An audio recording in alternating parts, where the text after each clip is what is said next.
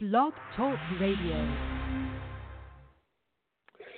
Hello, everybody, and welcome to another edition of the Bird Brains, along with my partner from the Trenton Times and NJ.com, Mark Eckel. I'm ex-Philadelphia Eagles and Philadelphia Stars tight end Ken Dunnick, and we are going to talk about Week 1 in the win column. It wasn't easy, but we got it done. Before we jump in, Mark, I want to mention our sponsor. Jersey Man and Philly Man is more than just an upscale men's magazine. Our Legacy Club Business Network has over 300 members and is a vital tool for local networking. If you would like more information on how Jersey Man and Philly Man can help you in your business, please call me at 856-912-4007 or email ken@jerseymanmagazine.com for more information. So, Mark, we talked ad nauseum in the early episodes about the preseason and how worthless it was and how the main players didn't get any time. And for the first half, the Eagles showed some serious rust, going down 17-0 to the Skins. But they knocked it off and they worked their way out of it. And the star of the show, well, two stars really, of course, Carson Wentz had a great day. But DeSean Jackson, who I was on the fence about, I'll be the first to admit, if he's ready to play and can play like this, he adds a dimension that will take the Eagles probably to the playoffs. Well, yeah, that's what they lacked. They needed a home run hitter, so to speak. A deep threat to open everything else up for him, and he did more than that Sunday. He was the player of the game. I mean, he turned that game around, going against playing for his one-time former team against his other former team, I guess, right? Going back to burn the Redskins there a little bit. Yeah, I'm not sure what his mindset is, but a lot of time, when a player comes back home, and I think DeSean Jackson thinks of Philly as his football home, even though he's made a couple stops along the way. You mentioned the Redskins and Tampa Bay, but he looks like he's happy to be here. He's engaged. From everything that I read, he's a positive force in the locker room. And again, that speed on the outside, that's something you can coach, and it will open up all the other aspects of the Eagles' passing game and the running game.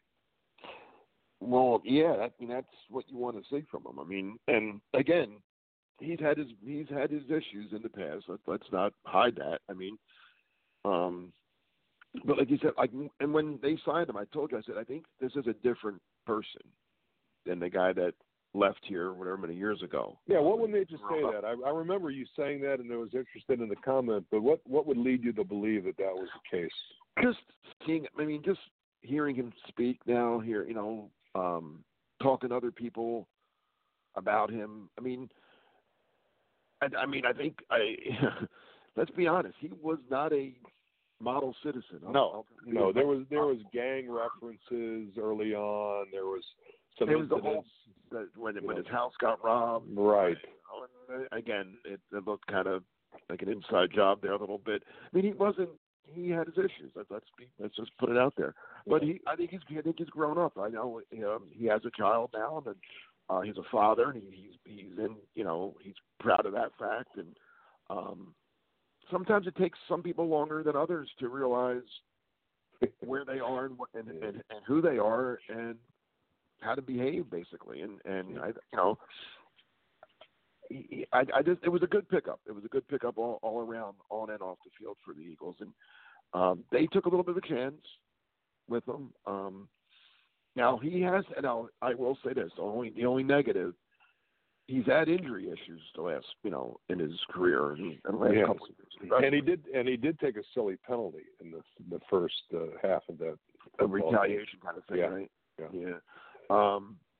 So let's see. I mean, it's a long season. But so far, we're so really good for him. Like I said, they don't win that game without him. I agree, and I was at the game. I was lucky enough to be sitting in a suite with a client of mine, and so you can't get the full notion of the replay because you're seeing it live. But I did watch the replay. And it's amazing that DeSean Jackson, who's not a young player anymore, still has that separation to separate from those corners on the deep route. And again, if his mind is right, he's really a tremendous addition to the team. But let's talk a little bit about Carson Wentz. Slow start offensively. They get down 17-0 primarily because Washington's offense marched the ball up and down the field, and the Eagles' offense really didn't get a chance to play. But ending up 28 for 39 with 313 and 3 touchdowns, no interceptions, that's a solid start for a player that didn't play at all in the preseason. No, and he snapped out of it quickly, too. Like you said, the first half, a little slow. A little bit of, like you said, a little rust on him, I think, from not playing. But, again, I wasn't there, and I wasn't even, I'm seeing the scores come in. I'm thinking, what's going on here? And I'm thinking, all right, maybe it was turnover. No.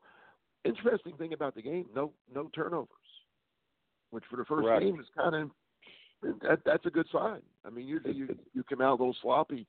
The Eagles weren't sloppy; they just weren't getting it done offensively, right? It was just a lack of execution, more or less. A lack of execution, but again, Washington did such a good job on offense, and got to hand it to Case Keenum. He marched the Redskins up and down the field in the first half. I would have liked to have known what the halftime speech was all about, because the Eagles came out with a defensive intensity in the second half, and really Washington was not effective at all in either the running game or the passing game. What it could have been is Case Keenum figured out he was Case Keenum. Wait, you're a little too rough on these guys, right? Come on, Case Keenum is not a bad. He's okay. Can we say he's better than Cody Kessler? Can we say he's better than Cody Kessler? Oh, Will God. you at least give me that? I told you, Cody Kessler and Clayton Dorson couldn't play in the arena league. All right, so since we're on the I told you so bandwagon, let's talk about the feature back for the Eagles that you couldn't even believe made the team. Darren Sproles started, led the team in rushing with 47 yards. Jordan Howard, 44. Miles Sanders, 25. Jordan Howard mostly was mop-up time as they tried to run out the clock in the fourth quarter. I found that a little curious, but what do you think about the way the Eagles are spreading the time around for the running backs? I don't know. I think what Doug does is he looks at the opponent and what back he thinks will be most effective against that team's defense, which isn't a bad way to do it when you have more than one. And I guess he thought Sproles would be the most effective early on against the Redskins. Again, did Sproles? I mean, when he was getting the bulk of the work in the first half when the offense wasn't going anywhere, right?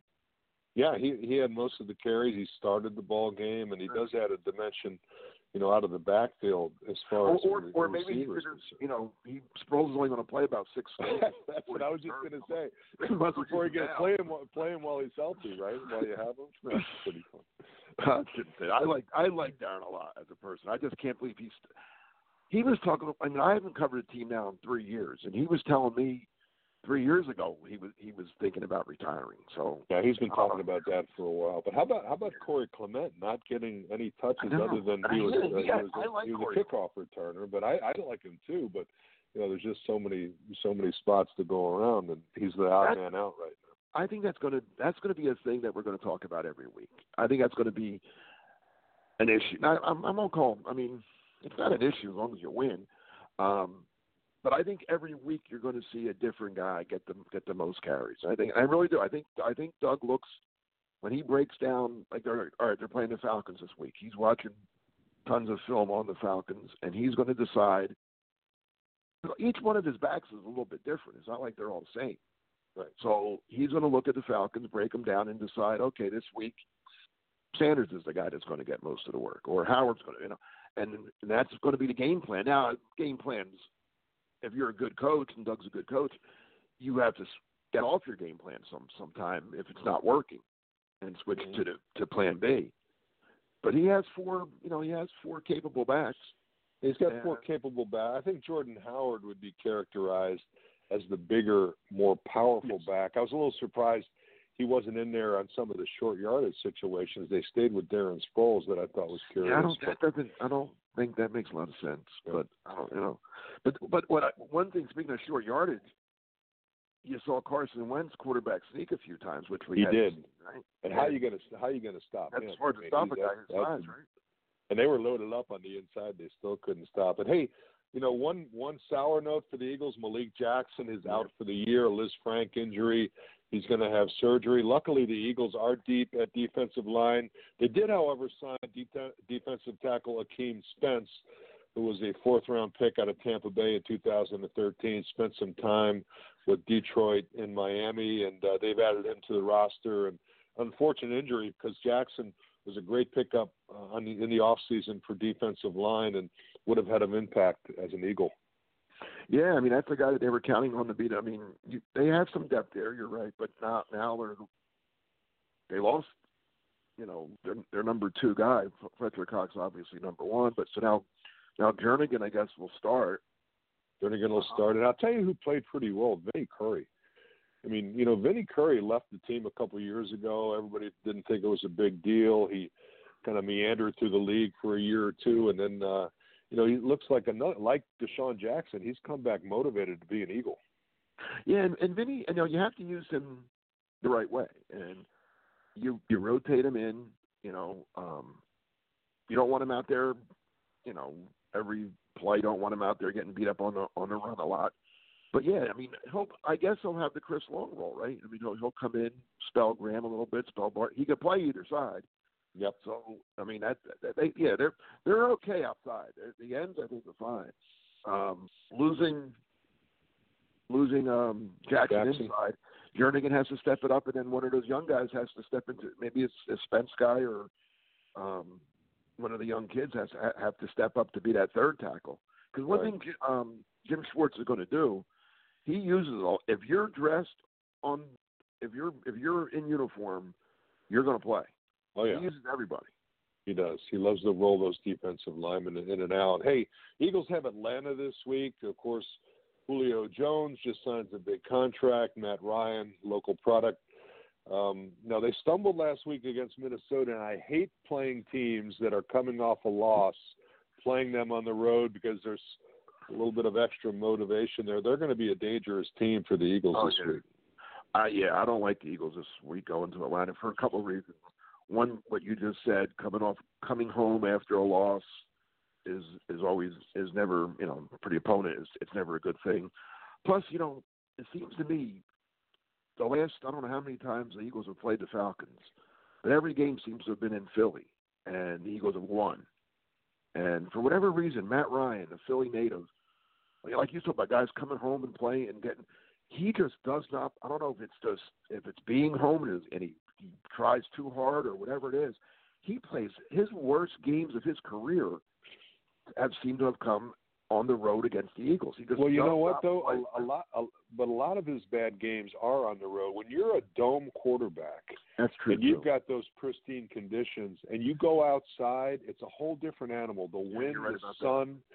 I mean, I've studied Matt Ryan a lot, and he does play poorly in Philadelphia, but he doesn't seem to play as well at all these other outdoor venues. So and think about it. Most of his, he has 8 home games a year, but then he also always plays the Saints on the road. But that's a dome game, so that's at least a minimum of 9 games he has every year in a dome.